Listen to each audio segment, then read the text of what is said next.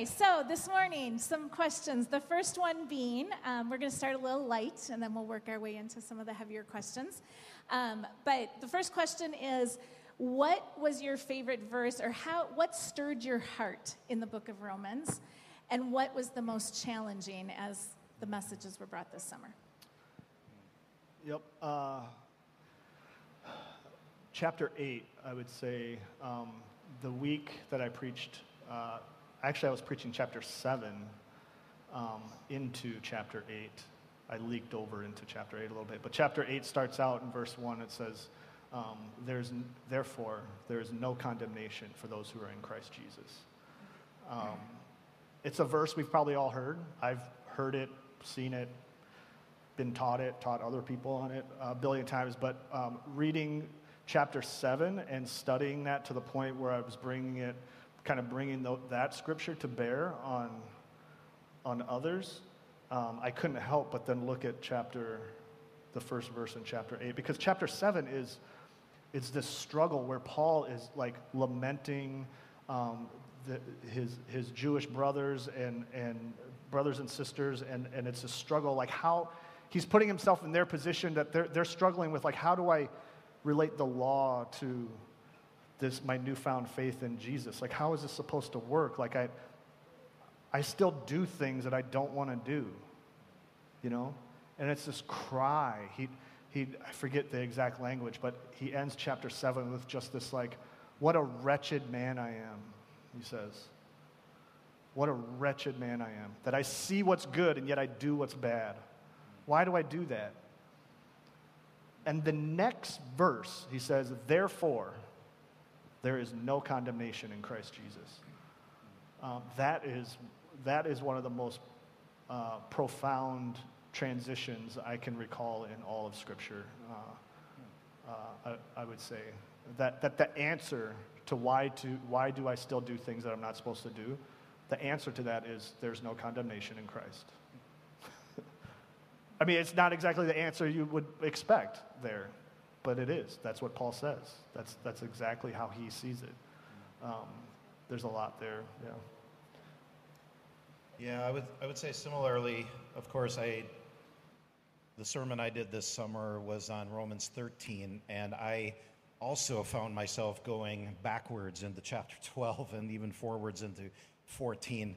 But what I enjoyed the most favorite passage was right at the end of chapter 13, where Paul just kind of goes into this doxological, I got to give glory to God. Just hold on. Can you give glory to God with me in this moment? And just starts doing one of these things about, hey, Jesus is coming back. This is all happening. This is real. And he just can't contain himself. But first verses right before that, he's talking about how do Christians live in light of the government authorities. Right before that, like this totally hard stuff, which to me that was challenging. I think it was challenging to grab out of there how Paul is trying to describe this, and I think we need to take the contextual aspects of what happens in the chapter before that in. We don't put, like Ian was demonstrating earlier, we can't put our Christianity on the side when we start to talk about how we live in light of the government we live in. Yeah.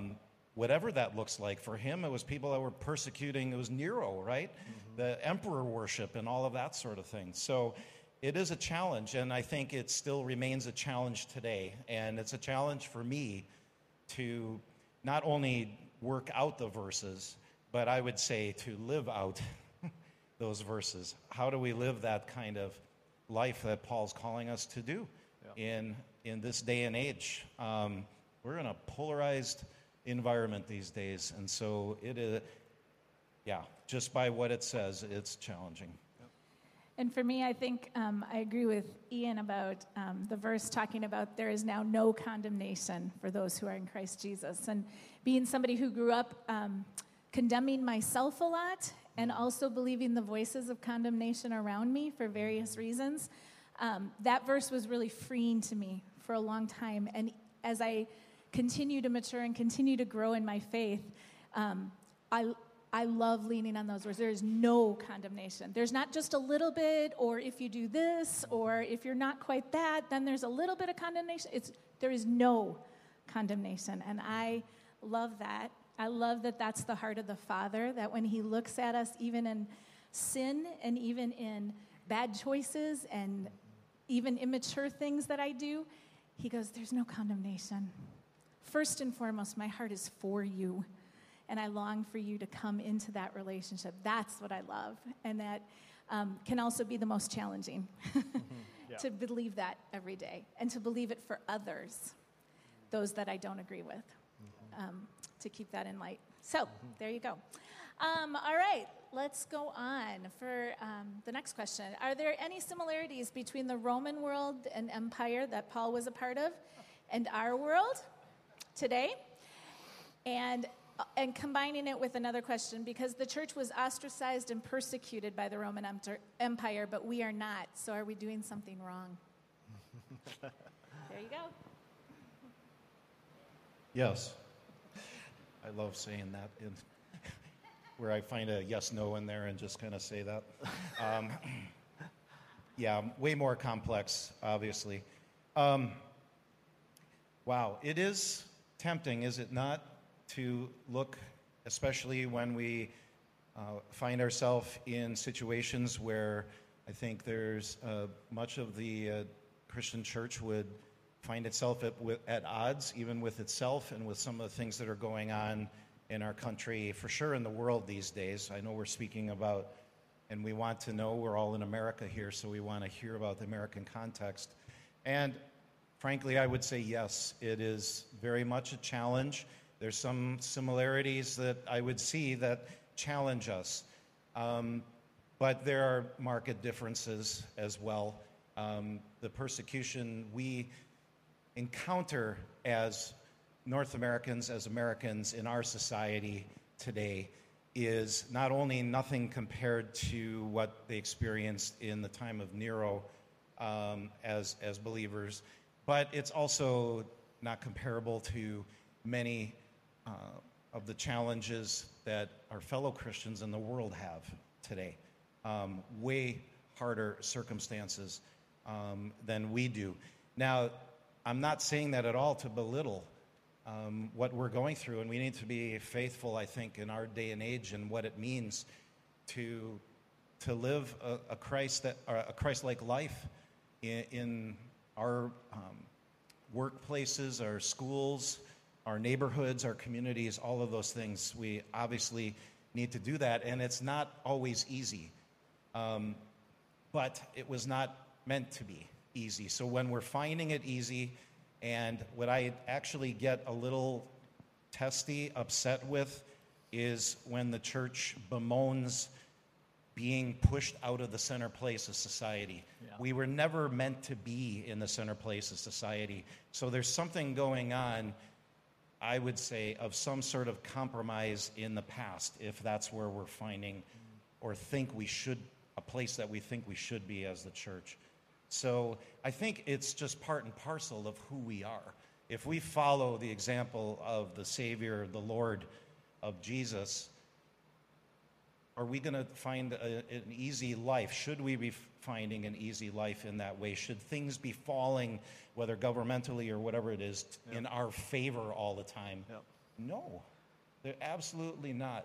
It should be challenging, but like was being talked about before, there is a bigger story going on that God wins, that Jesus wins in the end, that we're a part of. So we got to have our eyes on that bigger kingdom focus of what God is doing ultimately, and in the smaller context of what's going on, it should always be a challenge because the world is opposed ultimately to the things of God.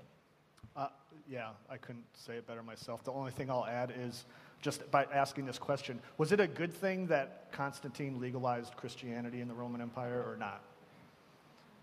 Like, is that something that we should celebrate and be like, yeah, that's awesome? Or is that something we should look back on and go, that was not good for the church? How we answer that question answers a lot of other questions like the one that Shelley just brought. And it's not an easy answer. I'm not saying I actually don't have the answer for that. But I'm just saying is because in a lot of ways it's like, yeah, I want the ways of the church to be the ways of the world, like the true church to be the ways of the world, right? Like I do want that. But then at the same time, it's like when that gets adopted politically and then it becomes the center, it moves the church into the center, like Randy was saying, it does seem like something gets lost there, doesn't it? It's harder to challenge ourselves and to challenge the world in the ways of Christ. So I don't know. It's a complicated question and therefore a complicated answer. But I always think about that. Like, is that a good thing that Constantine legalized Christianity or not? Because that was a major shift in the era from persecution to martyrdom. And there's a lot of people I would consider smart that are saying that era of about 1,700 years has ended within our generation now, in the last probably 25 years or so, that we are on to something different than our parents and grandparents had. So that's something I think to think about as well. Ooh, Let's just stop everything and just talk about this for a while. No, I'm kidding. Next question. All right, got a few more questions. It's been said in some of the sermons that God now sees us in light of Jesus. Did Jesus change how God sees and feels about me? Sorry, repeat the question. You want me to repeat that? Yes. So it's been said in some of the sermons that God now sees us in light of Jesus. Uh-huh. So did Jesus somehow change how God sees and feels about me?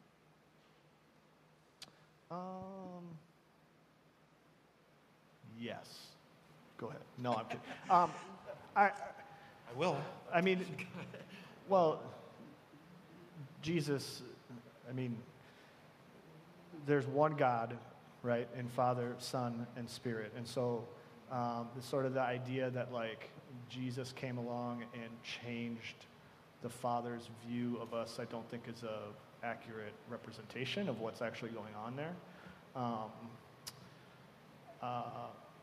I do believe that there is a lot of stuff that stood between humanity and God before Jesus. Just to kind of open up our eyes on what that looks like. Have you ever thought about what did the world look like before the cross? Seriously, because we're told that something major happened, like the earth shook. Something major happened at the cross. That everybody realized, right? There was the soldier who all like saw this happen. He was like, "Holy crap, that guy is God," right? Like who previously didn't believe, and just witnessing it was like, "Whoa, okay, something just happened." What was the world like then before? What was it like to walk around where there was no freedom from sin and death available to humanity in the way that we can experience now? I don't know. But I bet it was different. So that is what happened at the cross. That whatever that was, sin, like I said before, sin, brokenness, death, destruction, all those things, it's actually been flattened in a road or whatever, a pathway has been made between you and God, and there's no terms or conditions or limits to that now. Like it's, that's justification in a sense. So, yeah, it's not that God ever saw you differently. It's just that there was a bunch of gunk in the way. It's not that he ever was like, it's not like God was like, "Oh, I don't like that person. All I see is their sin." Then he was like, "Whoa, okay, now you're beautiful. Now I see you."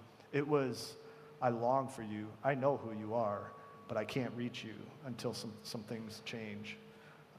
And that's what happened at the cross. So. Yeah.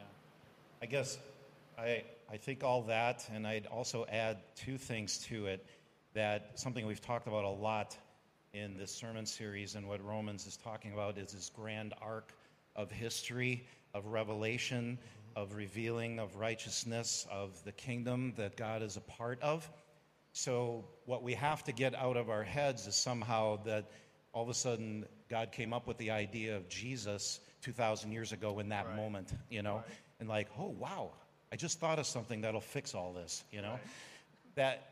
And what we're doing when we do that, and even what's even kind of behind these questions like this, is doing something that scholar people like to call anthropomorphizing God. In other words, putting human elements too much onto who God is. Yeah. He is so other than us that some of these human questions, especially when they involve aspects of time, which this one definitely has within it. There's a time element that we're talking about because Jesus came in a real historical moment in history 2,000 years ago.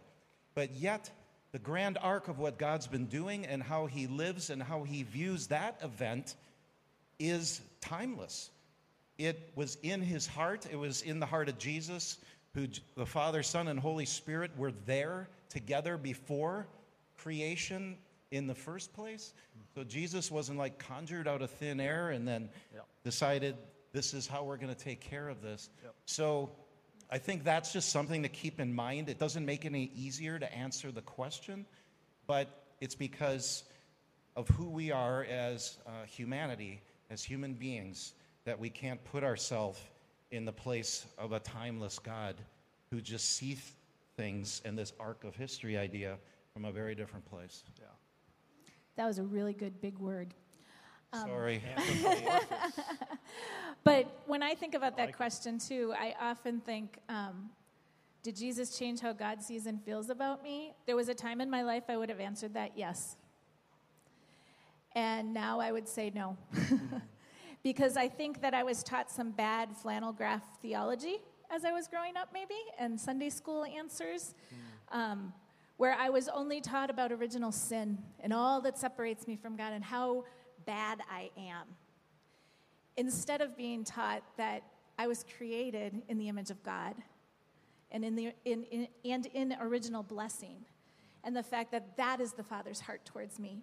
And what he wants to destroy is the sin that gets in the way, the stuff that gets in the way. He does not want to destroy me. He does not want to destroy you. And that shifted my thinking when I realized how much the Father has always loved me. Father, Son, and Spirit. That didn't change in Jesus. Yeah. And that's where I fall in that. Anyway, okay, next question. Yeah, the Bible doesn't start in chapter 3 of Genesis, It doesn't. It starts in chapter 1, if I'm not mistaken. Yeah, and I love that. We're created in his and image, it was guys. good. He loves us. We're created. That is our foundation. That's our identity. All right. When does the weaker brother principle not apply?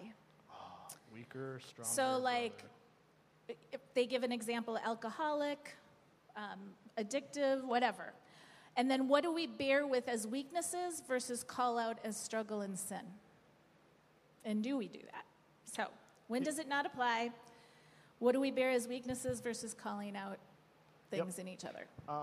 So let me start with just sort of contextualizing the weaker brother, stronger in faith language that Paul uses.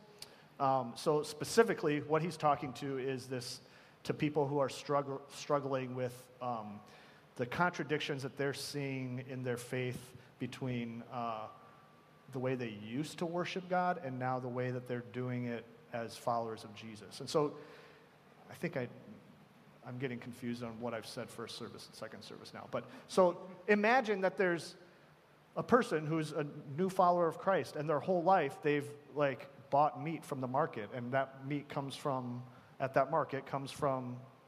the sacrificing of animals to other gods, right? In the pantheon of Roman gods. Or the emperor himself, yeah. And so he comes, and so that's just like that's what I do. And now all of a sudden they're like, oh, Jesus is it. And I can't, like, how am I supposed to eat food sacrificed to idols, to the emperor or to whatever gods? Like that, something seems wrong there. Like something seems right. How am I supposed to do that? And that in and of itself can cause us to weaken, our faith to weaken. And so for them, that's who Paul was talking about. And then for us, we can bring that. The way I like to think about this is that to not think about faith as something that's quantifiable, right? Faith isn't something that like we carry around a satchel of faith, and then sometimes it gets a hole in it, and we lose our faith, and then we have to go like find it or something. Or the more likely scenario that we probably are like, that person needs to get some faith, right?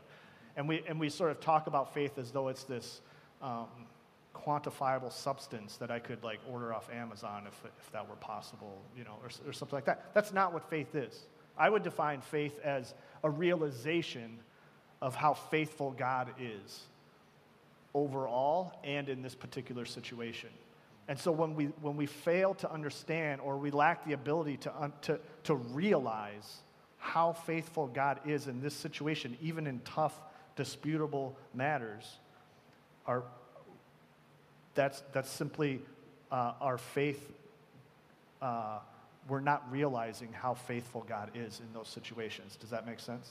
We're not realizing how faithful God is in that. So when we look around, and so then there's a brother who's like struggling with something, and then we go, well, are they? Let's think about it more in terms of, man, so that brother, that sister, they're just having a hard time seeing God right now. They're having a hard time seeing what God's doing in their life right now. All they're seeing is their circumstances. They're having a hard time understanding where this is going. Why am I doing this? This is weak in faith that Paul's talking about. And just also kind of a little bit of a side note, whatever you think about somebody else who's weak in faith, or you're stronger in faith, whatever you think about that, just know that like those tables get reversed really easily. Whatever place you think you're in, whether like, oh, I'm really weak in faith, or I'm really strong in faith, or I'm having wherever that is in your life, or wherever you see other people, chances are the tables will be turned at some point. I see it all the time. It happens all the time to all of us, where we just can't. Where are you, God? Where are you in this situation? I don't understand it. We say, I'm losing faith, or I've lost faith. We just need a brother or sister to come alongside of us and go, maybe you've just forgotten who God is and what his plans are for you and where this is going. Keep trying. And so that, how to actually like call out sin versus just help. That's a situation by situation kind of thing. I think both are good and needed, but it needs to happen in relationship and in conversation with one another. Yeah. I just add really quickly, I think we're trying to, when we do that, get ourselves off the hook of the work of discernment and wisdom when we go into those situations and we want things outlined for us of how to act. Here's the handbook, how to act in every one of these situations. When what Ian just said is exactly true, those tables flip of weaker brother, stronger brother, given different circumstances and what we're doing. I would say, again, for me, the best person to look at is how did Jesus handle weaker and stronger brothers? You think about the woman caught in adultery and how he handled not only her in that situation, in saving her life, really, and giving her the words that he did, that she needed to hear, go and sin no more, all of that. But he was also taking care of those Pharisees and those religious leaders that were holding the stones in that moment and saving them from what they were about to do and the guilt that would come with that. So was there a weaker sense of them too, or you're the strong one, so you get all the smack from me, and you're the weak one, so you get all the grace from me? He had within himself the wisdom and discernment to handle both of them in the right way in that situation. Yeah. And so even when Jesus dealt with the Pharisees, we always like to think about, oh yeah, he called them, brood of vipers and got on their case and all this sort of thing. And yeah, he did that. But when one of them opened up his heart, namely Nicodemus in John chapter 3, and came to him even under cover of night, you see the intimate terms that he speaks with him in, and then you read later on in the book of John, who was at the cross that was helping with Jesus' burial? It was Nicodemus. Yeah. He was there, one of these very Pharisees. So let's take our cues from Jesus in how to act this out, and let's lean into The wisdom and discernment we get by walking in his way. Yep. And that's where we're going to find our way with figuring this out. You're not going to get a handbook for it. You're going to get the Spirit for it in how to live this out. The Spirit being the very living Christ right within you in order to do that. So, Yep. Yeah, and I think it's good to keep in mind, too, that Paul was really concerned about the whole unity thing. And so even in light of saying this, he was striving over and over and over loving one another. And I've seen this verse weaponized a lot. Towards myself towards others. And that's where the check and the discernment and the wisdom needs to come in, is how do we, in light of this, love each other well, honor each other, have relational capital that is built because we put each other and each other's needs above our own. Those are hard things. And Paul was drilling it on them. And I think sometimes he's drilling it on me, even on a daily basis of like, like as I'm doing that very thing when somebody says something, or I'm rolling my eyes internally, externally, and the Father's going, honor them, love them. What does that mean right in this very moment? So, all right, we have time for just maybe one or two more questions, and I want to start with this one, and if we have time for the second, we'll go there too. But it is, do we know that this verse is actually true? The one that says, and we know that in all things, God works together for good. Do we know that this verse is true? Is this verse actually true? Is this verse actually true? Yep. That in all things God works Works together for good. Yeah. All things. All things.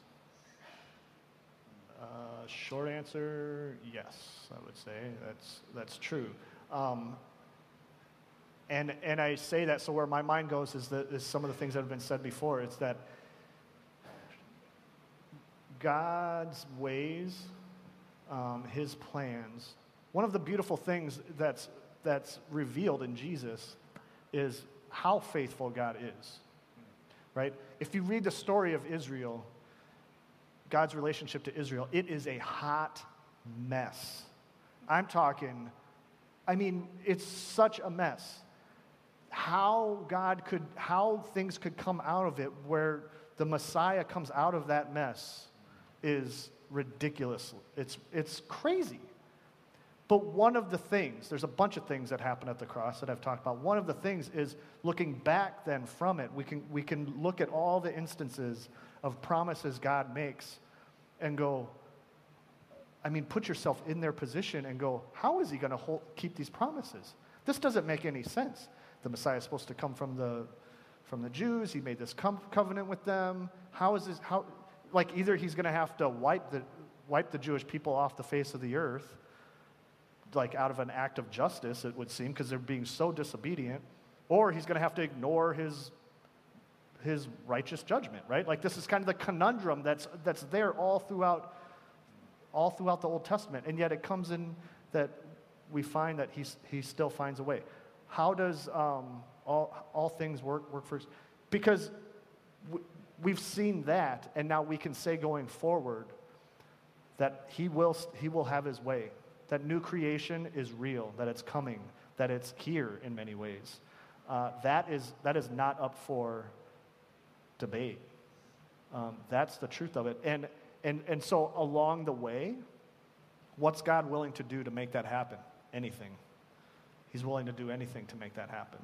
He'll do whatever it takes to make that happen. And so all things working for that goodness, I would say yes, all things in one way. Despite our best efforts to throw it off course, it does. Yeah, those things are crappy. Many, many times. There's no doubt about it. That they are not good things, but all things work towards good. So that is meant to be a hopeful statement in there that, as you just said, is speaking towards this great arc of history of what God is doing in that way.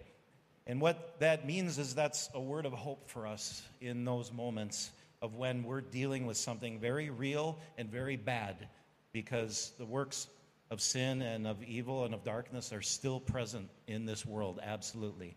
And If you're paying attention, you're going to encounter them every day. But they are working towards a bigger purpose that God has in mind. And that's what we mean by hope. Not just for ourselves, but for everything God is bringing into conclusion. That I would point out as well. I found the verse here. It's one of these areas where Paul just all of a sudden riffs on the biggest picture of it, and that this is all about God and his love, that he can't be separated from us.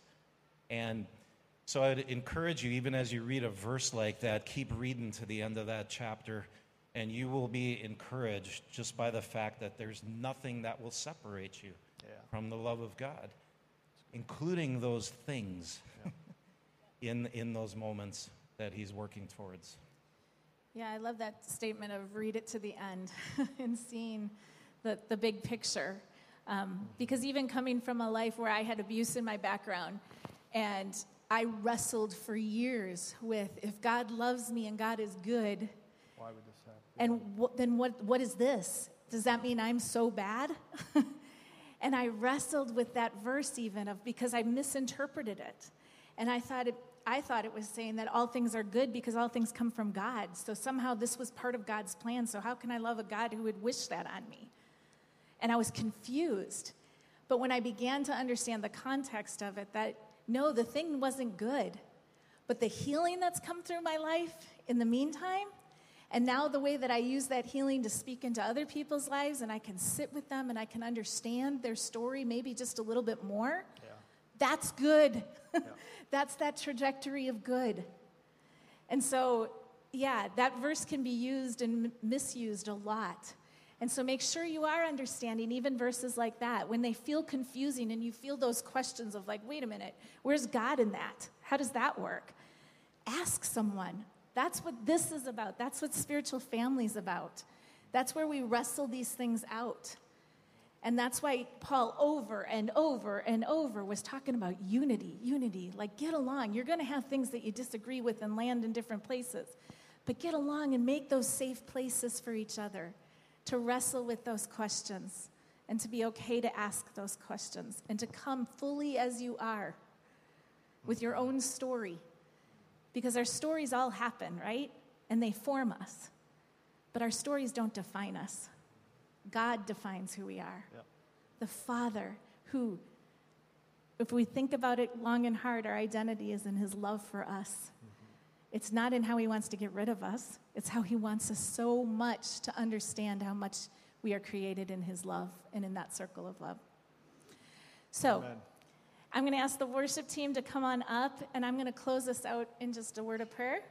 Thanks for your questions this morning. And if you have more, and if you sent in a question and it wasn't asked for sake of time, please talk to any one of us, to Randy, to any of the elders. We would just love to chat with you and to have more conversations and to get you connected to places that you can ask those questions. And so I'm gonna pray right now, and then we're gonna worship together. So God, I thank you that we can come to you with questions and that doesn't freak you out or dismiss your love for us, but it actually draws us even closer into your heart because you sense and you understand our longing and our yearning to know you more. And I thank you that you're safe, that you aren't rattled when we have questions. You aren't rattled when we're angry or hurt or we just don't understand. But all the more how you long for us to come into more understanding and to seek the answers in you. And so thank you for this time, Father, this morning that we could do that. And I just pray that it's a catalyst to continue to ask good questions and to wrestle out our faith together and to grow in our process of salvation that's ongoing and ever evolving. I thank you for that, Father. And now we just want to bless you and worship you together. And we just ask that you receive our praises, our worship, and that you meet us right in the midst of it. In your name, amen.